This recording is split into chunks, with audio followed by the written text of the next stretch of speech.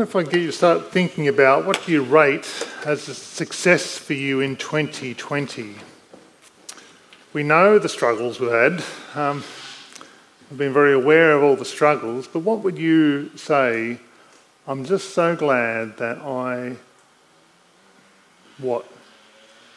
when you think about, what would you rate? What are you pleased by? What are you glad you did? What is it that, apart from all the difficulties which we're going to have recounted to us time and time and time again over the next couple of days on our television shows, the news, what is it you actually think, I'm so glad I did that?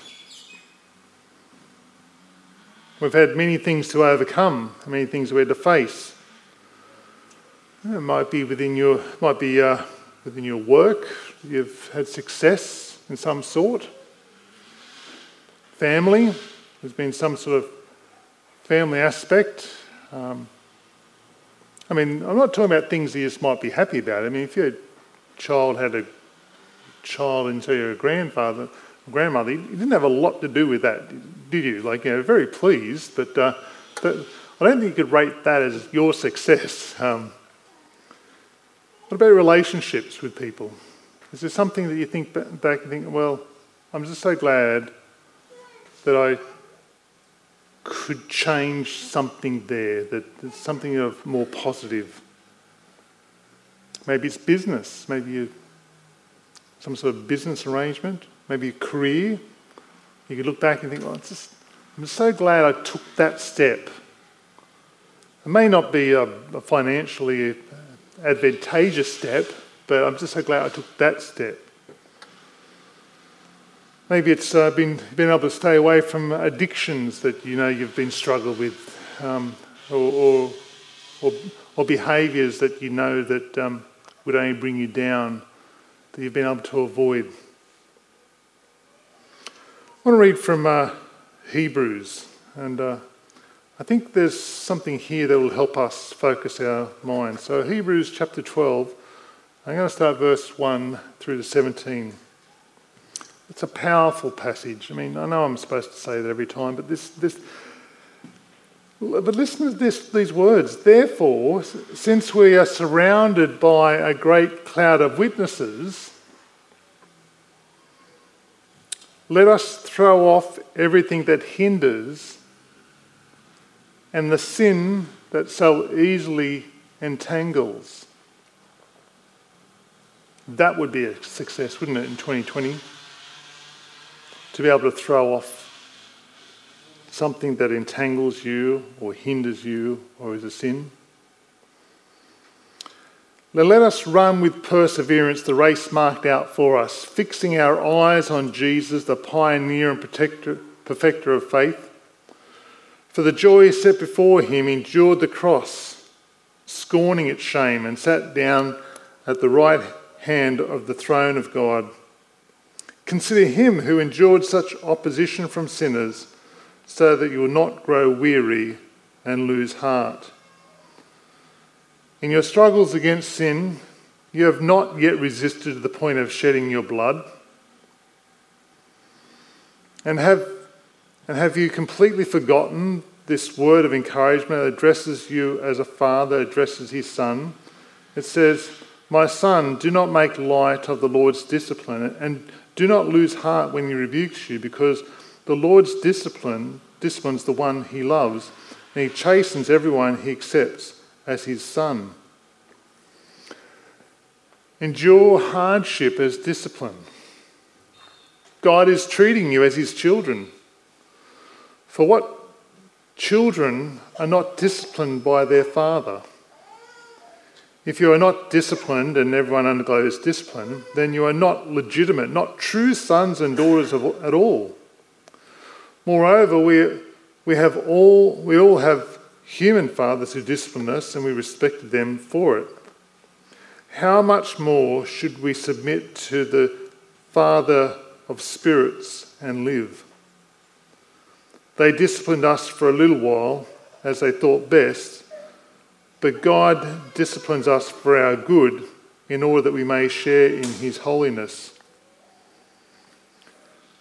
No, discipline seems pleasant at the time, but painful. Later on, however, it produces a harvest of righteousness and peace for those who have been trained by it. Therefore, strengthen your feeble arms and weak knees. Make level paths for your feet, so that the lame may not be disabled, but rather healed. Make every effort to live in peace with everyone and to be holy. Without holiness, no one will see the Lord.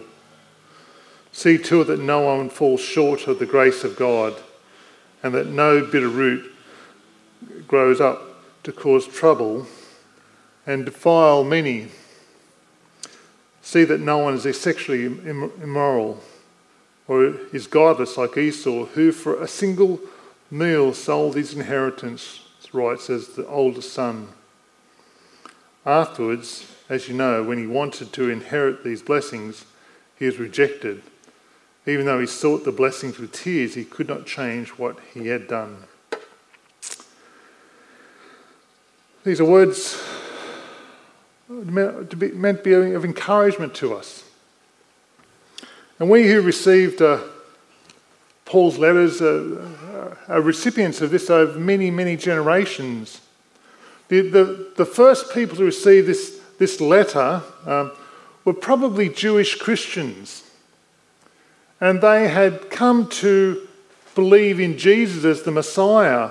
And they had so much pressure from their family and their friends and society, leave that Jesus behind. Well, leave him behind. I mean, come back to the tried and true traditions of faith in Moses. In chapter 11, the author of the Hebrews spoke of the people of faith in the past and spoke about how even some of them even shed blood and even died before they received really what they were promised. And of course, the greatest example was Jesus Christ himself. He who endured the cross, disregarded the shame, because of the joy of the promise to be fulfilled and the forgiveness that was going to be proclaimed to us so that we actually become children of God. Persecution was experienced by some back then, as it is today. Back when we could jump on an aeroplane and fly, we didn't have to fly too far to go to places where Christians are severely persecuted today. But I believe that health concerns, I believe that COVID and pandemics are also hardships that we face and that we need to overcome. Broken relationships or strained relationships with family and friends. I bet if there's been any tension in your families, you've probably felt over the last couple of days in the most profound way.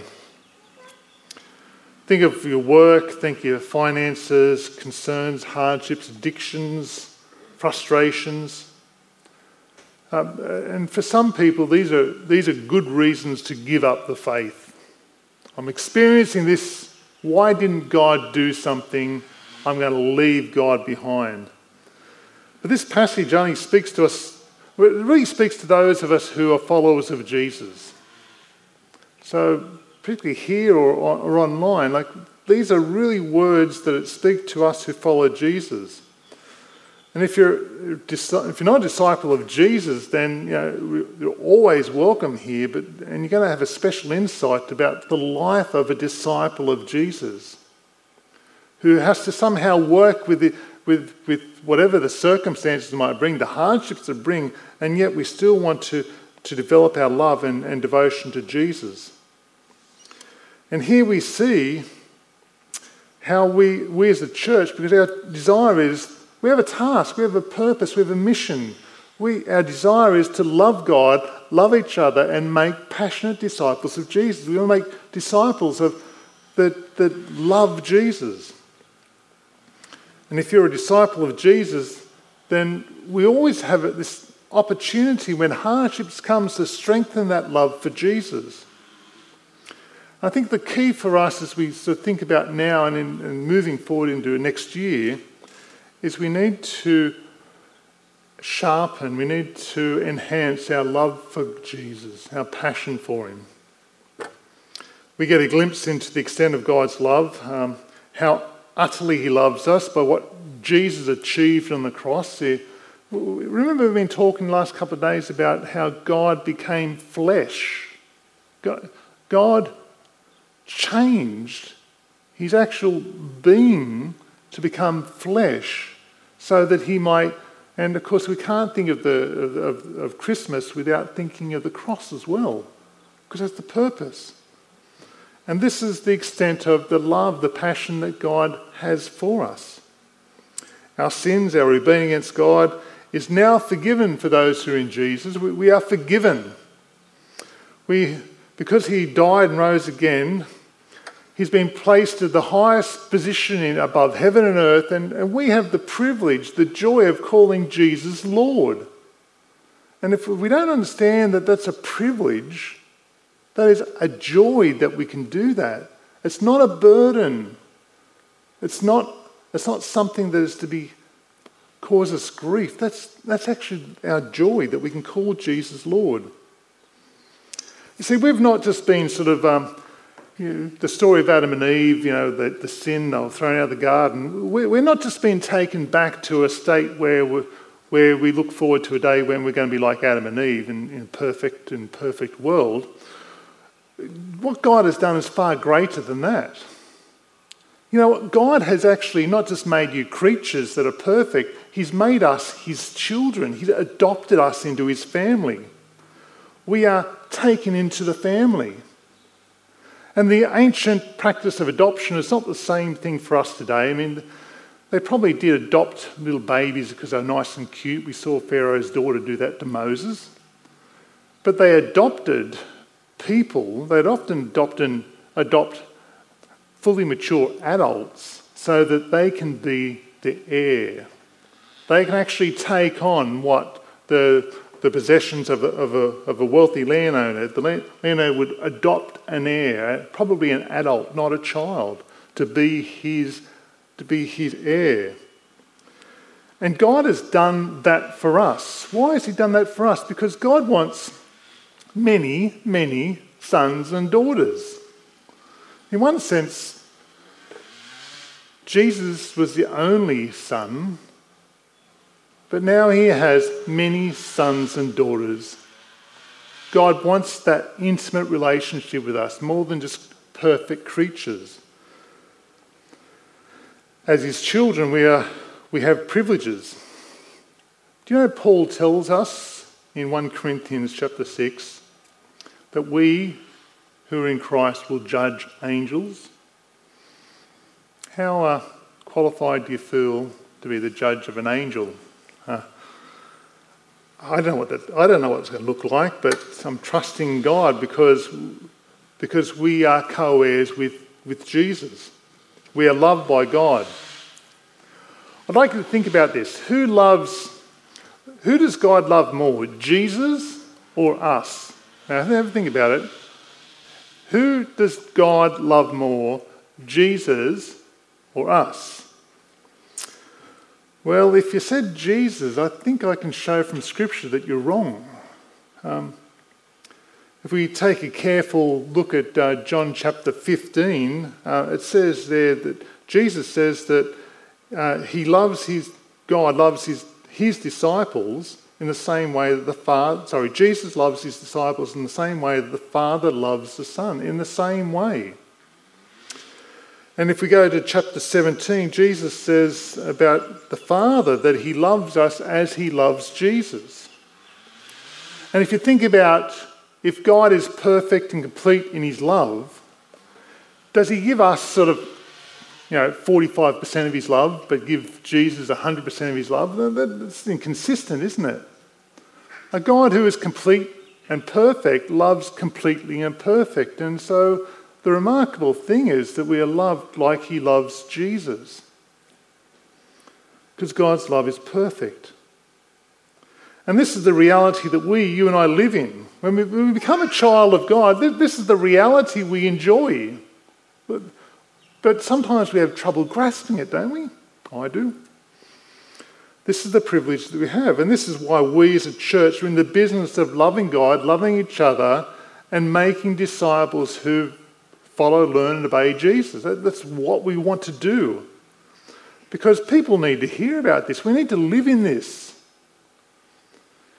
We need to be passionate about this. If we don't understand the truth, well, it stunts us from growing our passion towards Jesus. Did you see in the passage it said, do not make light of the Lord's discipline? What do you make of this? Do not make light of the Lord's discipline. Do not lose heart when he rebukes you.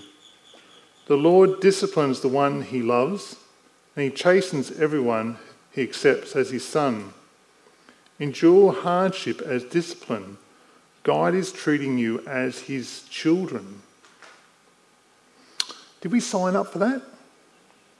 Receiving the discipline of Jesus, of God, our Father? Is that what we signed? Don't we promise something about a happy life that would have no problems? That's sometimes how it's presented, but here it says, endure discipline as a disciple. I imagine that there are many of us today who are enduring great hardship and sadness, and these words would be hard to take in. So it's important for us to understand that we are absolutely loved and accepted by God. But I wonder if you see the deeper truth in this. Do you understand what has been said? You see, Wendy and I have fostered children over the years. We have not disciplined them the way that we have our daughters. That would be unfair, wouldn't it? If we disciplined them, those our daughters in the context of a loving family, we can discipline them in a way that has got a greater context. But if we have foster children come for a week, it'd be unfair for us to discipline them in the same way, because it would seem cruel, it would seem harsh, it might be seen as punishment. No, we discipline our children within the context of love in a way to develop and grow them. And so what we can see is actually 2020, we've all experienced hardships, we've all experienced difficulties, but we can accept that actually as a discipline of a loving Father trying to teach us something. And I wonder what he's taught us. Has he taught us something about the importance of being together? Has he taught us something about how we need to depend upon him prayerfully? It'd be wrong for us to see discipline as punishment as believers in Jesus. I just think of if those people who have had children who've struggled, the children who suffer from cancer, and we know that the chemotherapy process is horrible, and the father and the mother take the child to Westmead Hospital to receive the chemotherapy. It's not because of love, not because of a discipline. It's not a hatred. It's not a punishment. It is out of love that this hardship comes. Now here's the key for anyone who is a child of God. God is going to turn our hardship into something that is good for us. We all know and love that wonderful passage, Romans chapter 8, verse 28, don't we? We know that in all things God works for the good of those who love him, those who are called according to his purpose. And that's the context of what we're talking about, is the context of this passage in Romans chapter 8. God is using this work for our good. And we need to trust our Father in heaven. In what better way can our hardship be for our good than than what we see in Jesus. Like, what Jesus epitomised that, didn't he? He took on the punishment, our punishment, out of love. Verse 11 of the passage said, "No discipline seems pleasant at the time, but painful. Later on, however, it produces a harvest of righteousness and peace for those who have been trained by it." And so I do wonder, how has this year of 2020, how is that going to bear fruit for the kingdom of God in our lives in 2021? I want to encourage you to see the discipline of the loving discipline of the last year as we move into the next year. Each of us have been a part of a discipline. I'm sure when I was 2 years old, I would have got a smack in my hand if I went to reach for the top of the oven, the top of the stove. And that was a loving thing, wasn't it? Because far better for me to get a smack on my hand and not touch the stove than to get third-degree burns. We all would prefer the smack on the hand, I'm sure. But God's discipline is not punishment. This way of thinking is meant to encourage you. And the reading shows us the outcome, what it should be. It is as we grow in our love and devotion to God. Verse 14, "Make every effort to live in peace with everyone and to be holy. Without holiness, no one will see the Father." So why are we to live in holiness? Why are we to be set apart? Because we are loved so much. I wonder, it speaks about the righteousness and the holiness and peace. And that's to be the shape of our year ahead. I guess as we come to this next year, I would love you to, how are you going to be shaped into righteousness, peace and holiness? God sees us, and he sees us righteous and holy because he sees the gift, he sees the righteousness of God, of Jesus upon us. We are absolutely righteous in God's sight. We don't have to prove anything. We don't have to work hard for the love of God. We need to, but how do we live out that in 2021? How do we pursue righteousness and peace? I guess one of my hopes is for us in 2021 that we will develop the passion of God to work towards righteousness, peace and holiness. We are going to be disciples in 2021, aren't we? We're going to learn. One of the things that does disturb me somehow is we somehow think that with the passing of a new year, 2021 has to be different. Well, we know, of course, that we don't know what God has got in store for us in 2021. But I do know that one day, when Jesus returns, we will look up and will be transformed in an instant.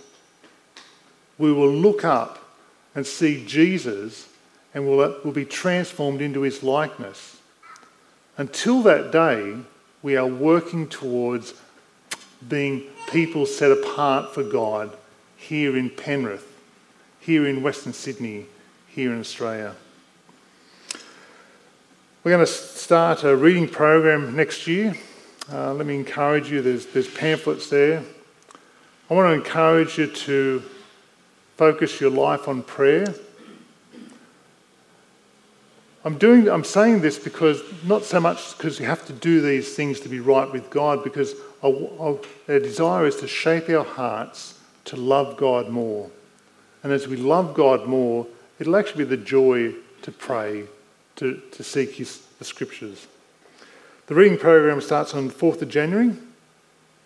Let me encourage you to read together. Let's read together as a church through the whole of the New Testament. So I'm going to pray. Musicians are going to come up.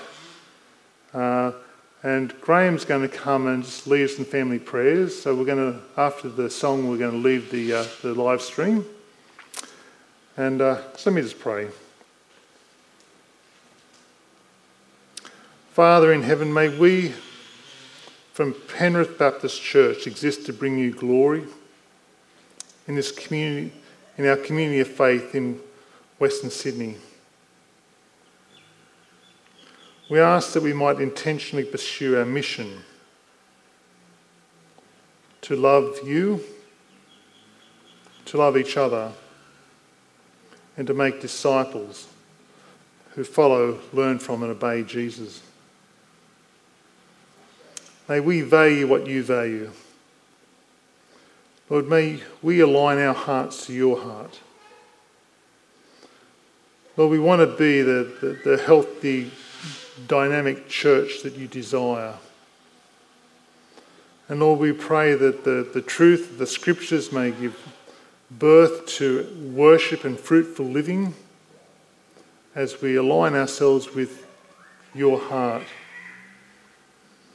Lord, we want to be people who are dependent upon prayer. We want to have our minds transformed by the renewing of our minds through your word.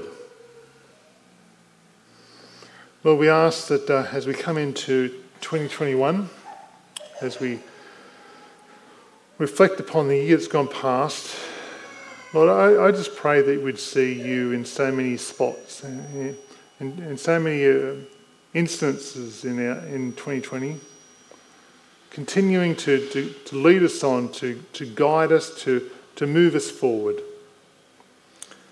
Lord, I pray that our greatest desire would be to know you more, to love you more. Lord, I pray you'd shape our hearts for that purpose. Lord, I want to thank you for, Lord, the blessing of those times when we've been able to meet together during 2020. I thank you for the blessing of being able to do things online, streaming them. And Lord, as we go into 2021, we just want to accept any hardship, any hardship as discipline from a loving Father, shaping our hearts, bringing us close to you. And I pray these things in Jesus' name. Amen.